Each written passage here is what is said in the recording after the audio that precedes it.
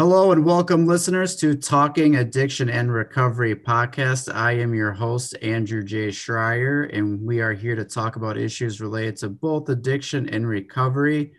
Today, we have a very special guest who is not only my boss, although you don't act like a boss to me, but supervisor, a mentor, and a really good friend, Dr. Daniel Green.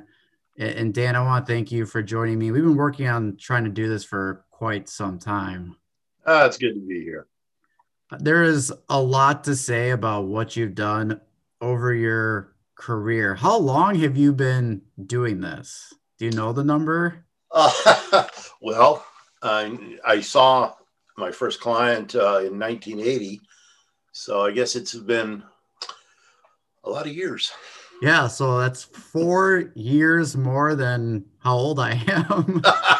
So your experience is all over, but just a little bit of background. Licensed psychologist, member of the National Register of Health Service Providers in Psychology.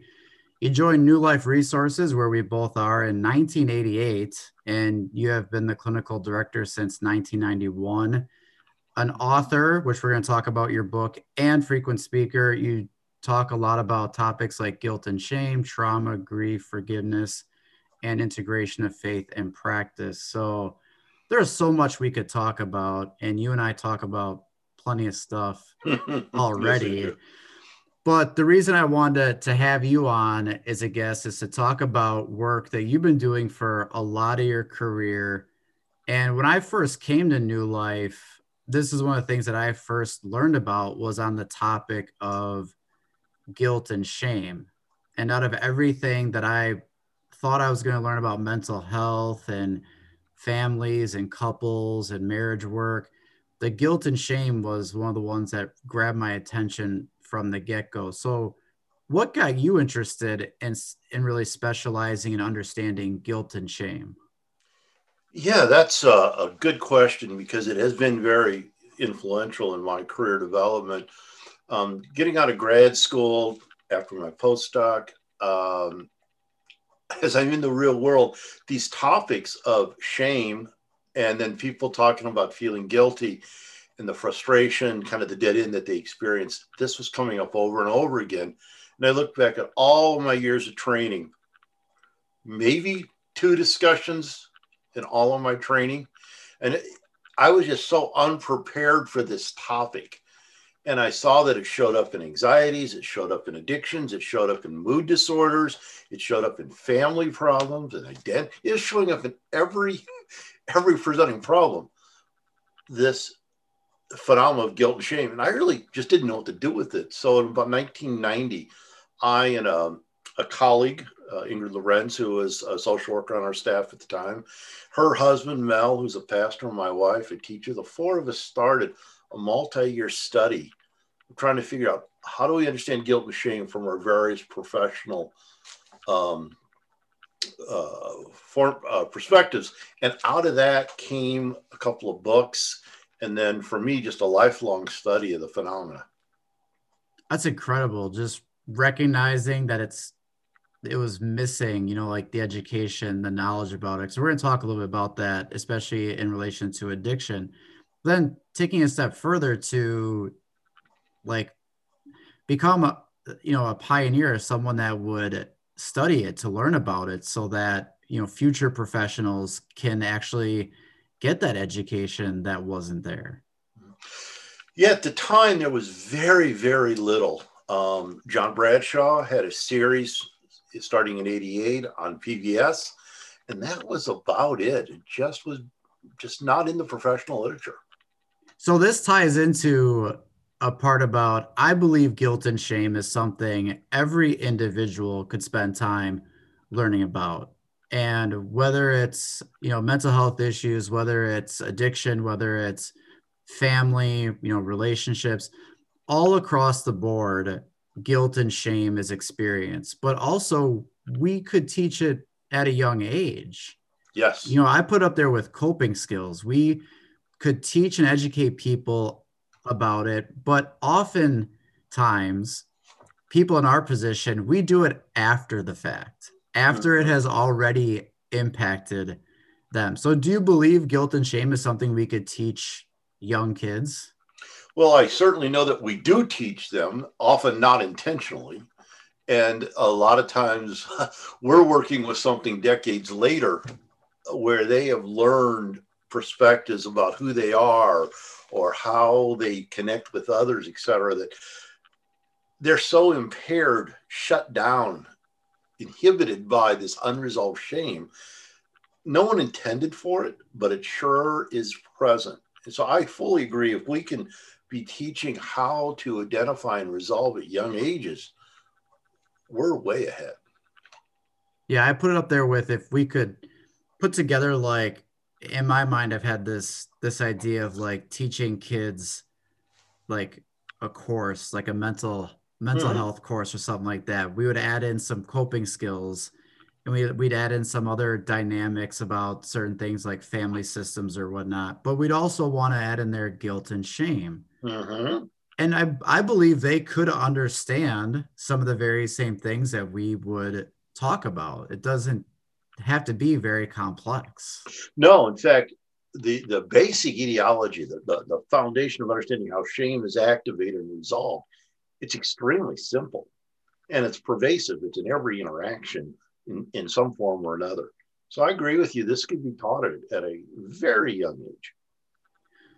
With my work with addiction, there's shame, there's a lot of shame going on in those issues in particular.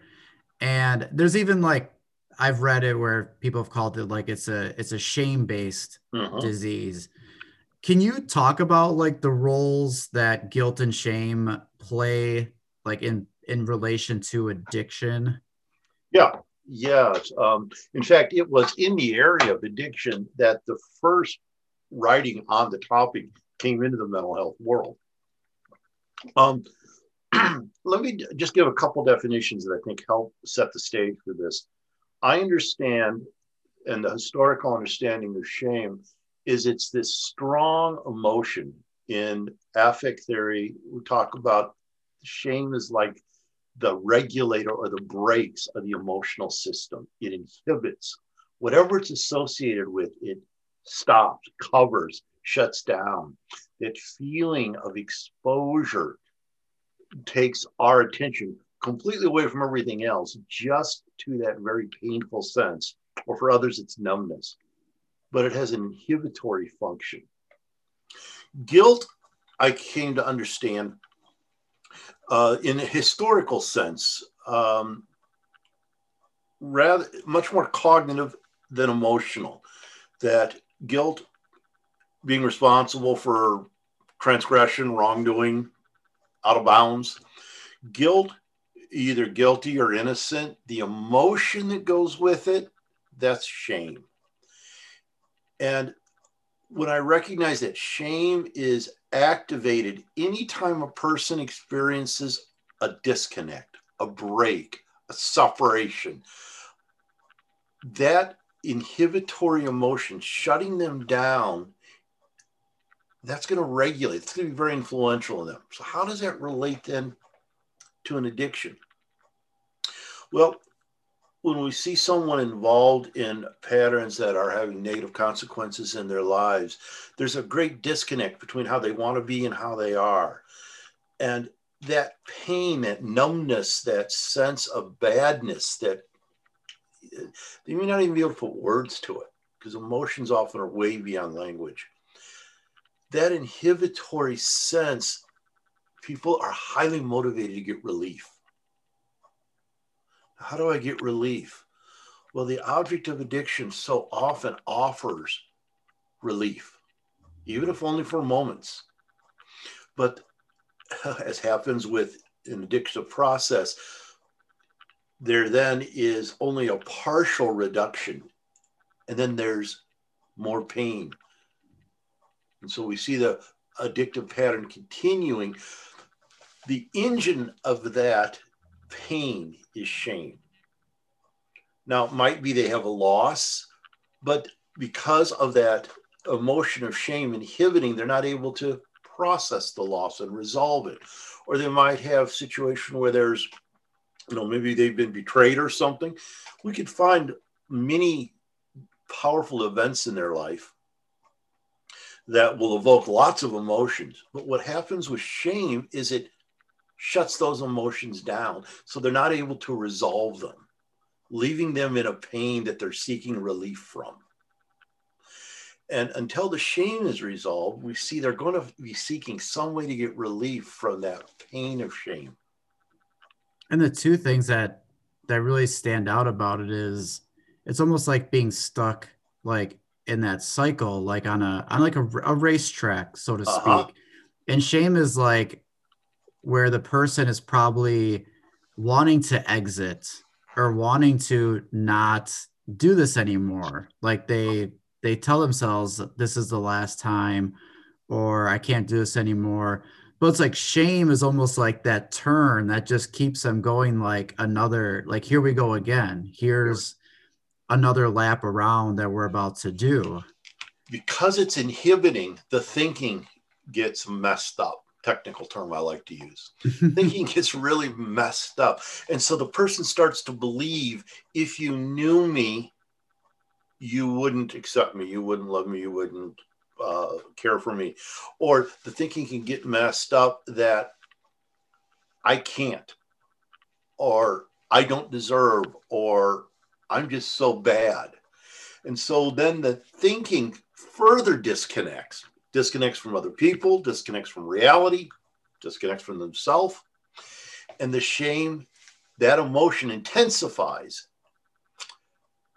That's like going around that track faster and faster, that it now is so automatic they cannot imagine anything else. Yeah, it feels like almost it becomes so the idea of dealing with the shame or feeling the shame and that vulnerability becomes less and less tolerable. And drugs only reinforces it because drugs teaches you about numbing and escaping and Mm-hmm. avoiding, but never addressing it. So we are like on a high octane fueled vicious cycle. Very vicious. And especially with addiction, where the behavior can happen multiple times a day. Like Mm-hmm. this isn't just one behavior or one action that we know shame can over one decision you make or one action you have taken, shame can carry with you and hold power for a very long time. But now we're talking about something that you are doing, like is someone I have using 3 times a day, or they are lying multiple times a day, or they are Mm-hmm. stealing to fund a habit and to do all this. Like that is just revving up that vicious cycle that we're seeing. You used a real key word just a moment ago. You talked about being vulnerable. In order to meet our human needs of knowing and being known, loved, being loved, connecting, we must be vulnerable. But shame says that's impossible. That is going to destroy your life. If you're vulnerable, everything will fall apart and you can't tolerate that pain. So the message of shame takes us in the complete opposite direction of what's needed to live well. And vulnerability is very hard with it just, I mean, it's not an easy thing to just for anyone, but No, it's with not. with addiction, I see people who have that stunted emotional development. Mm-hmm. Their vulnerability is years behind in development. They haven't connected with emotions Mm-hmm. for some people that I've worked with for years. Mm-hmm. Once they stop using, then all of a sudden, like they get hit with all these emotions. And part of them, they talk about how they haven't felt this way since they were like young adolescents because of how much they've been using. Yeah, and that disconnection we could talk about between people believing like if you knew me, you wouldn't accept me. But inside that thinking and feeling, it's almost like they're two separate people inside one body. And the feeling is where the pain is. So often people are pushing it away, but the shame distorts it. So they're not even sure what they're pushing away. They're just trying to get away. And so the object of the addiction, that's the hope of at least temporary relief from this pain. One thing that I've encountered, not necessarily with the individual themselves, but with family members, with sometimes different people in their lives, believing that you can shame someone into changing or shaming them into stopping using or drinking or gambling, whatever the case may be. My first question is, why do people think shame is an answer to stopping? And does that work? Does that help someone? Yeah, this is a great question because it's got a lot of features to it. On the one hand, imposing shame on another is a way to manipulate them, not necessarily in the direction you want to, but it does have influence on people. When we shame another, we point out we're disconnected, we're separated, you are lesser, but if you do what I say, I'll connect with you and you'll get relief of your shame. Now, advertisers do that all the time.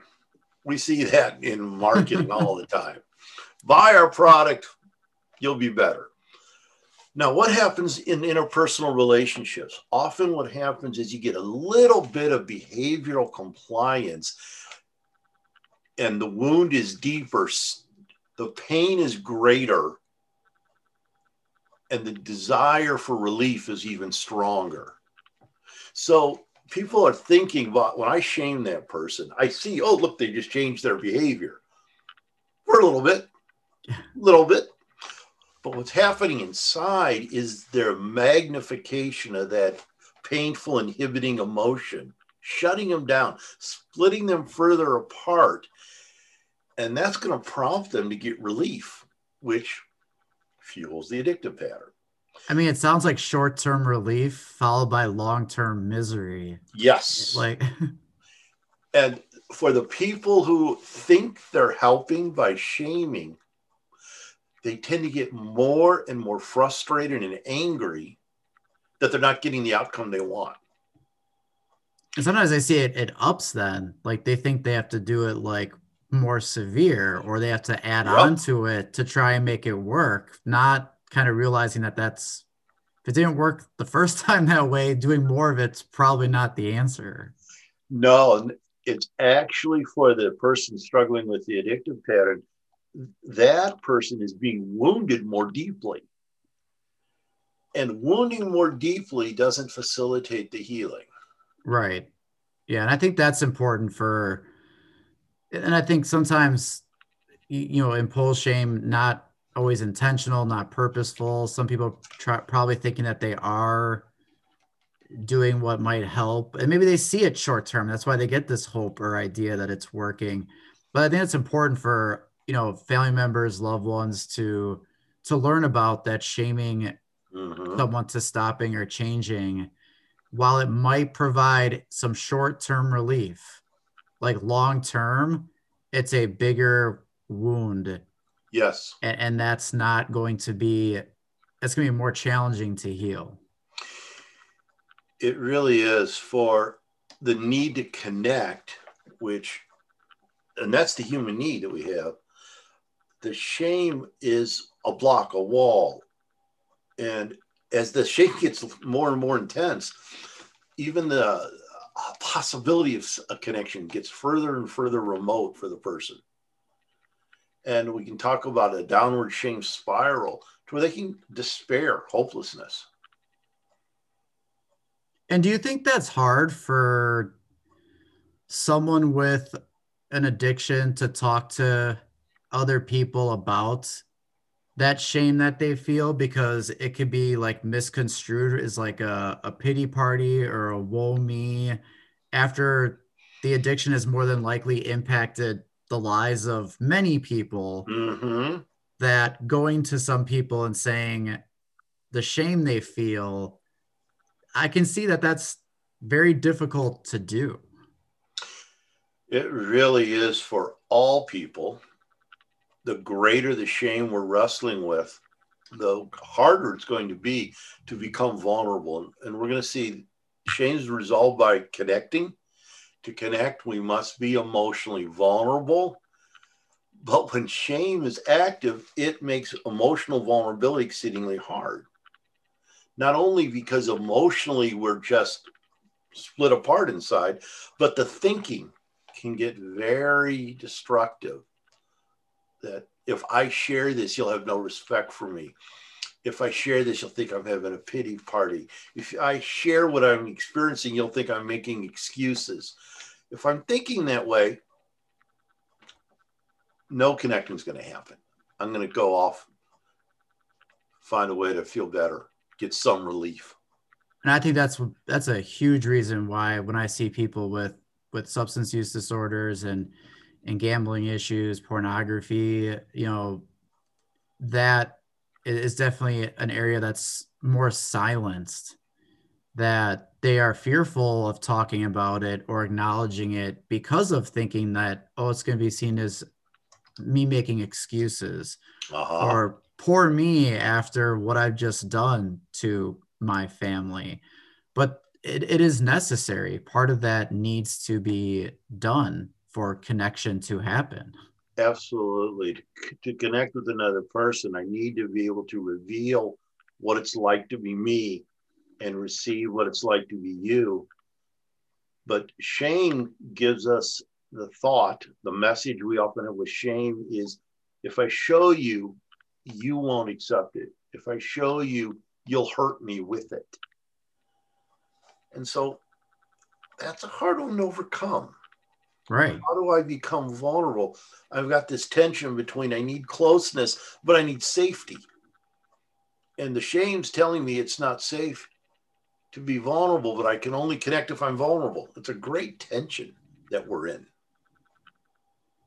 Now, one of the areas in particular, and I'm upset at my own field of addiction recovery, is part of the only beginning information on guilt and shame was through substance use, right? Like you were saying. Yeah.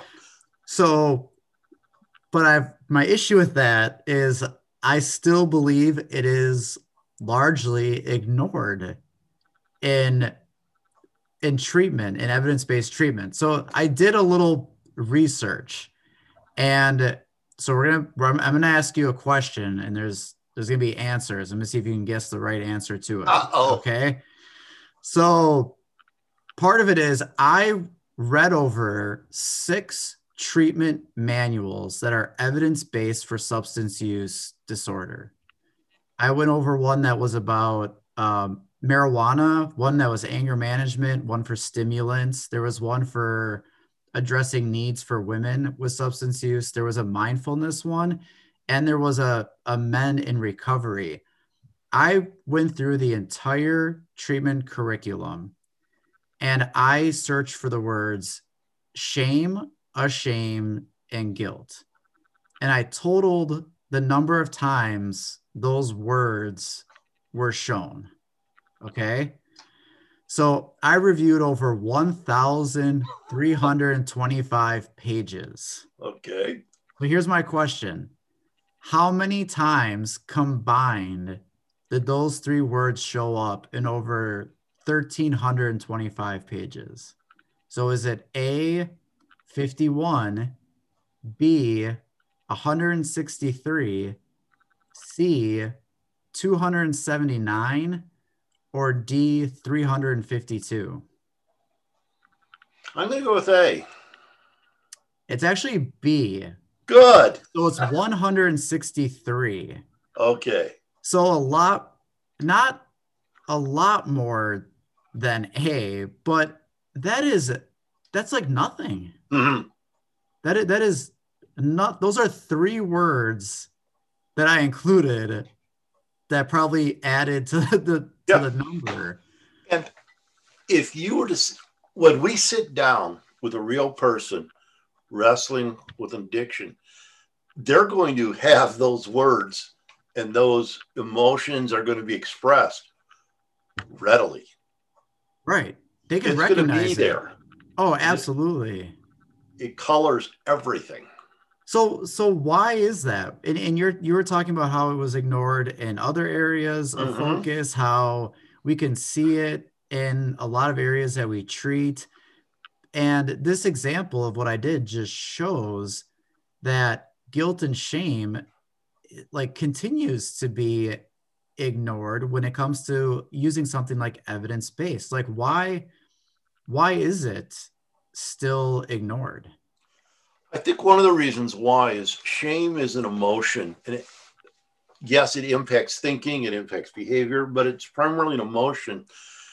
And most evidence-based treatments are far more cognitive and change the thinking, change the thinking. Well, here's the issue with shame.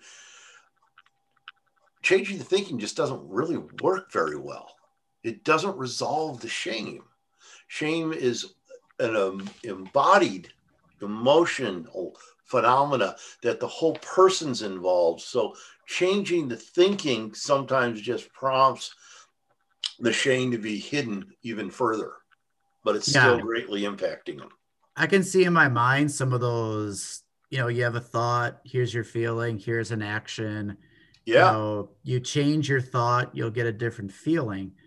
But the problem with that is with shame, you just can't change that thought and then just automatically feel different because right. you might not even believe that thought. You might think that thought is nowhere even near an accurate portrayal or depiction of how you view yourself. So we can't just say, I'm going to have better thoughts and that'll give me a better feeling and take away shame. And the emotion of shame inhibits, by its very function, it's sort of the brakes of the emotional system. So it's inhibiting our capacity to benefit from thought. It's inhibiting our ability to process all the other emotions. The resolution is going to require a much more embodied response than just a cognitive or a behavioral response. Yeah.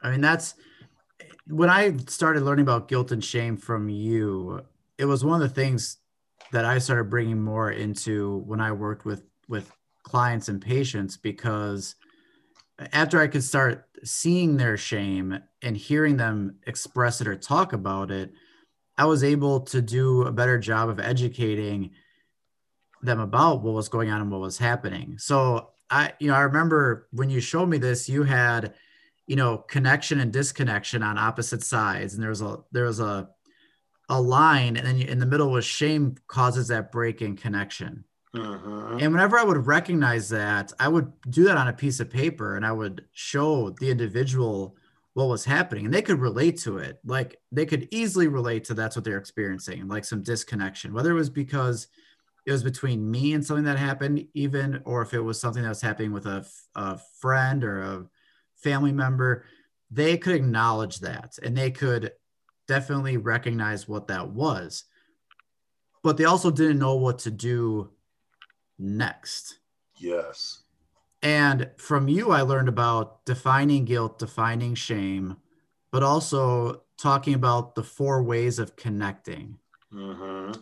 I always go over those with somebody when I do my education piece on shame. So Mm-hmm. can you go over those four ways of connecting? Yeah, absolutely. I'll even tease people. Have this tattooed on the inside of your eyelid so you always have this available to you. Shame is elicited, it's brought forth, it's turned on when we experience a disconnect. The disconnect might be between ourselves and another person, might be between ourselves and our own value system, but there's a break. I anticipated there would be connecting. It didn't happen. It stopped. And that emotion, we don't have to learn this. We're wired for this. It automatically occurs. Now we stay, that emotion stays with us. We are influenced by that emotion until we experience a reconnection. So, very simple formula: disconnect evokes shame, reconnection releases shame. Well, where do we reconnect? Well, the first option, a safe other person. And that's usually where we want to go. When we think about human development, that little infant, that's the only option they had, connecting with another person. So you pick up this little infant and it calms when they're being held. And what do? They look at the face and they study the eyes and they calm. When they're separated, as they start to develop object permanency, when they're separated, then they're distressed. But when they're returned and held, they learn to calm, just that face and that connecting. Well, as we continue to mature, we'll see little kids will run off and then they get distressed and they run back to the parent, to the caregiver, and they calm. We get a little bit older, maybe a few decades older. And when we experience distress, we want to reconnect. We want to find that person that we can be seen by and we can see them. We can know, they can know us. It calms us. But very often that person is not available to us. There might be a great person in our life, but the person's at work right now. Or sometimes we're with that person and that person is doing something else. They're involved, or they've put up a wall because they're upset about something else or whatever. In order to connect with a safe person, they have to be both available and vulnerable simultaneously. When that happens, we get to reconnect, we get release. And that's why sometimes when somebody understands your story, it's like, oh, wow, weight lifted off me. Or someone we can make eye contact and I don't feel so alone. I feel some connecting. A second option that we have to connect. Second option, as we grow a little older, we start to connect with myself, what it's like to be me. And I recognize that is my feeling. That is how I think about it. That is what I value. A quick example that I saw with the nieces and nephews at a family party once at my house, the youngest one was being teased because she's wearing purple. And the older cousins were teasing her. And all of a sudden, she's disconnected, alone. She's feeling bad. Her head drops, her eyes look down, and then she perks up. And she goes, you know what? I do like purple. Purple's my favorite color. I wish everybody wore purple. I wish everybody had purple hair. And her cousins kind of realized, well, there's nothing here. And then they all played together. She got release from the pain of disconnection, release from the shame when she connected with herself.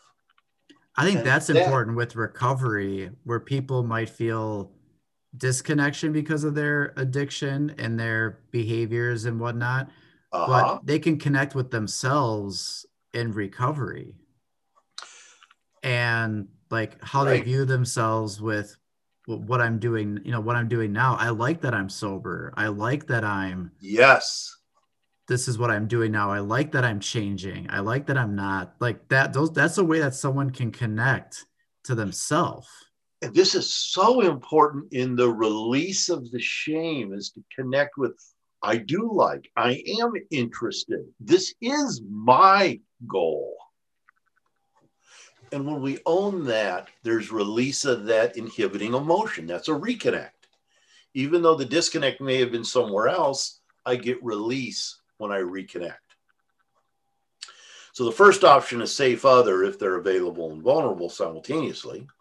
Second option is connecting with myself. Third option is connecting with truth. What's real? What's real whether I notice it or not?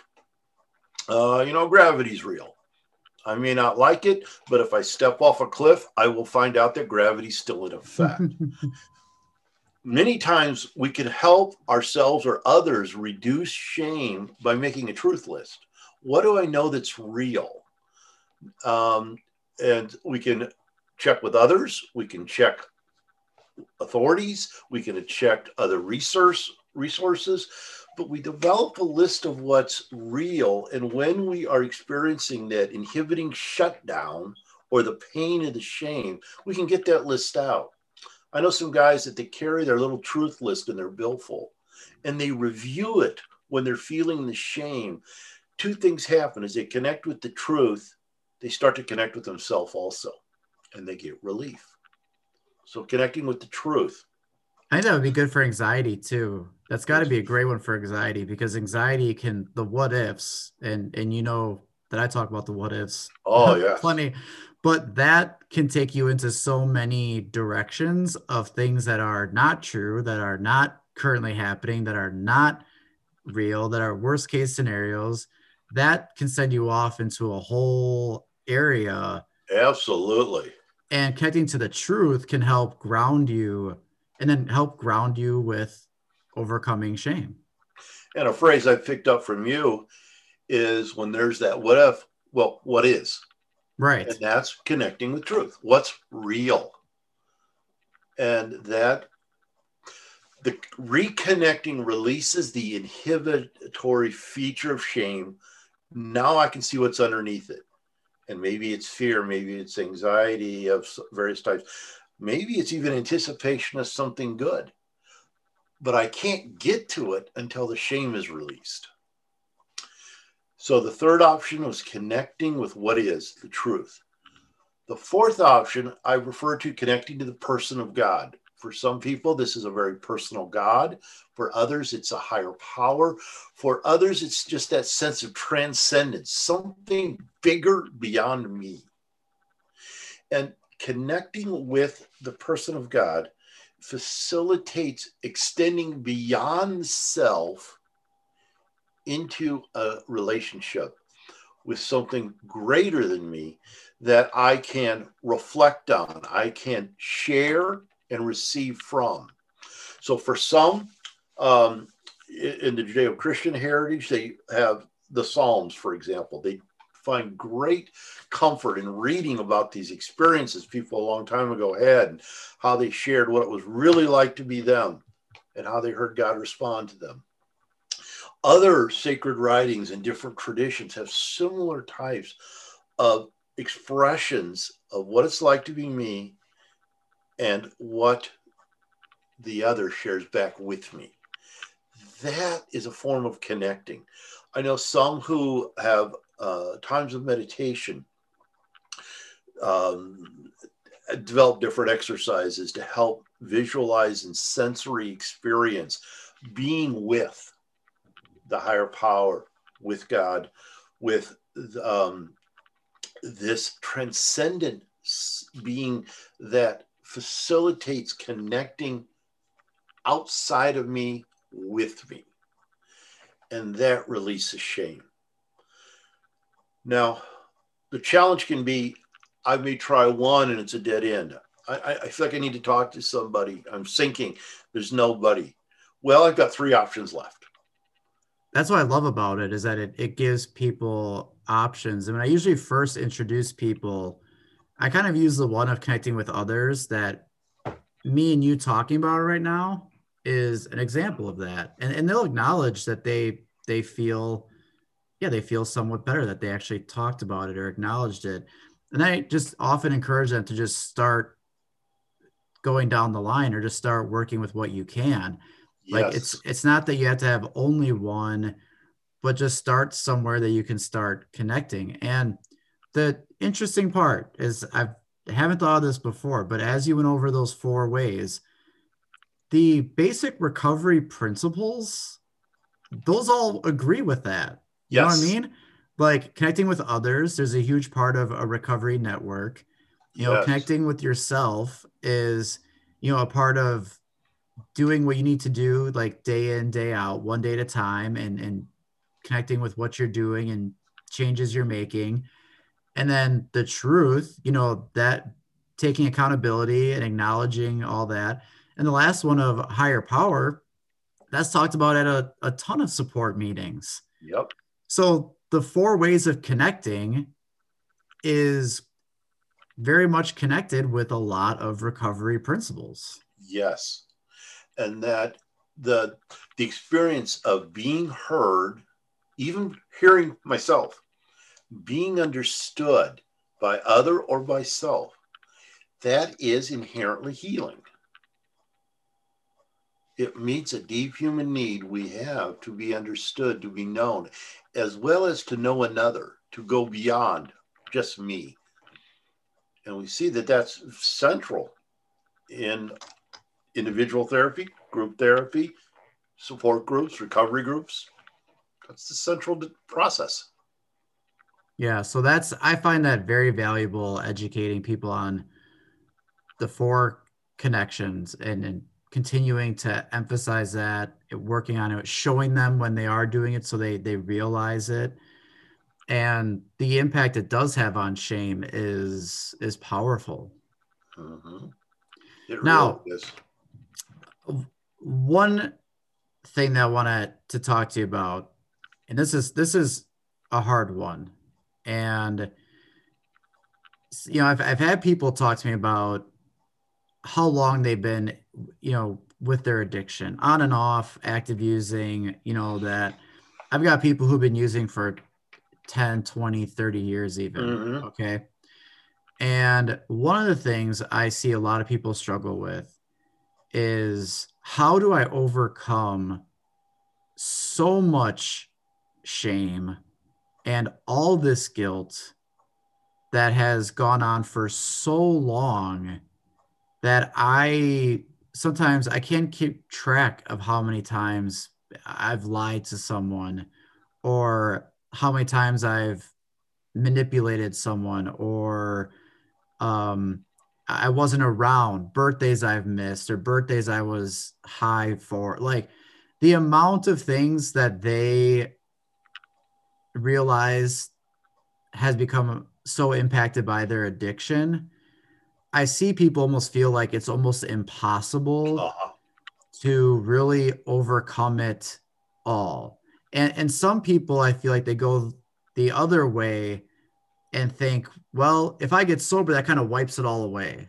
Like, that's kind of like a sobriety is a get out of shame free card. Uh-huh. But there's a real balance somewhere in there between, how does someone begin to overcome, years of some of this stuff, but also not thinking that there's just one thing they do to just kind of take it all away or wipe the slate clean. Like, Mm-hmm. where do you begin to work with something like that?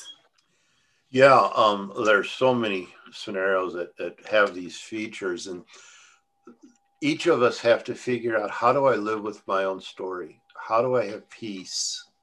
How am I going to be able to pull together the various parts of my story?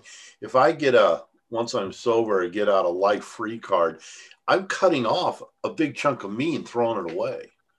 That is not a solution that's going to last. In fact, I would suspect we're going to see relapse in that coping style at a higher rate. In order to come to grips with my story, I have to connect with what's real, and some of that's really painful. So we learn how to have our emotions help us adapt rather than how to avoid our emotions. And when shame is being resolved by the reconnecting, and this is where groups and that counseling, therapeutic relationship, and building friendships with safe people, we're learning how to address the various emotions in me, as well as receive the emotions from you. Boundaries are so central here. What's me? What's not me? What am I responsible for? What am I not? As we're moving through that, to be able to feel pain, recognizing pain as a signal, not a problem. I don't like pain, just for the record. I don't like it at all. But it's a signal. It's pointing to something rather than getting rid of the pain. I need to figure out, what is the pain pointing to? What do I need to adjust? When we see people trying to flee from their own story, they're running away from pain, which increases their pain. Boy, that's fertile ground for relapse. Right, absolutely. So learning how to be with my own emotion, learning how to calm myself, resolve by reconnecting. How long does this take? And the answer is yes. It is a continual process across our lifetime that we grow in. There are places where we're going to need to address acknowledging where I've done damage and done wrong and what can I do to make amends. There's places where I'm going to need to say, I need to forgive me for I really hurt me. Yes, others I may confess to, but look the way I treated me. Do I let me off the hook? You probably can tell by my wandering answer, this is a very complex question. Yeah, but it reminds me of this idea of, people thinking or believing in like a pain-free life. And Yes. and pain's another topic you and I have had numerous discussions about. Yes. But I almost see shame mirroring that, where people are believing like there's some idea or some way of living a shame-free life. And that's not good. Like living pain-free is Yep. not healthy, even though, like you said, we don't like it, we hate it, we avoid it, we want to escape it. I think shame shares that very same idea, that people are looking for a way to live a shame free life or to heal from it and move on and never go back. But that is not accurate. That's not true. And believing that is more harm than good. Because believing that disconnects us from reality, which produces more shame. The person without shame is the sociopath. You don't want that as a neighbor. The shame on the positive side can help us self-regulate, but it's the unresolved shame that can destroy. Right. So what I encourage people to think of is I'm constantly monitoring, where am I disconnected? How do I reconnect? And my need for connection never goes away. So I'm always involved in connecting with one or more of those four options. And that language is, for one, tying it back to what we were first talking about earlier, disconnecting and connecting. You could teach that to kids. Yep. You could teach them that right there. But also that language eliminates a lot of the barriers to addressing shame, like just recognizing that you feel disconnected. That Yes. A lot of people can do that. You don't have to go into significant detail as to why or the type of person you are because you're disconnected, or you don't have to do a historical, expose on why there's disconnection. If you can feel the disconnection and recognize like where it is and even just what caused it, you can move on to connecting. You don't have to overcomplicate shame as much as it already can be. And that language helps very much able to do that. I sure have found that to be true. And everything I'm talking about that I do clinically or I do in teaching, I do in my personal life. My need to connect never goes away. I'm constantly involved in connecting. Yeah. There is so much to dive into this topic, and we've talked about this for a long time, even before this, but this platform is where I wanted to have you to share about it and talk about it again, because I know a lot of people that are struggling with substance use, people who love others who struggle with substance use, no matter where you are in that and how you are impacted by it, if you're trying to help people with it, all across the board, shame and guilt is something that all of us can relate to, but yet we have seen it ignored. And you spent a lot of your career making it known, but also in the light of healing. Mm-hmm.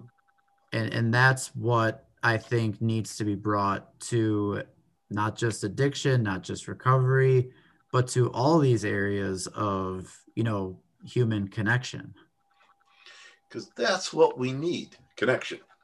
Right. So the one thing is I do want to tell listeners that Overcoming Guilt and Shame is the book you wrote, and you can find it on Amazon. And that has become my crash course and my education on guilt and shame. This was one of the first books that I ever borrowed from your office, and I've let clients read it. I've recommended it. So if anyone wants like a great understanding of the concepts of guilt and shame, this is definitely the book to purchase. So I actually read it again to review kind of what we've talked about, but also in preparing for the presentation I'm going to be doing on guilt and shame and gambling. Mm-hmm. This was one of my big resources for putting all that together. So definitely want to thank you for doing that. Well, you're a great colleague, and thank you for bringing me on today. I appreciate sharing. Yeah, so take a look at the book, the things that we were talking about with guilt and shame, a lot more to talk about going ahead of it, but I think one of the most important takeaways is the idea of a shame-free life is not ideal. It's not how people are going to heal. It's not how we are going to build the relationships we need and want. We need to learn from it in order to connect and have good relationships with one another. So thank you again, Dan, for joining us. And as always, I hope people learn something from listening.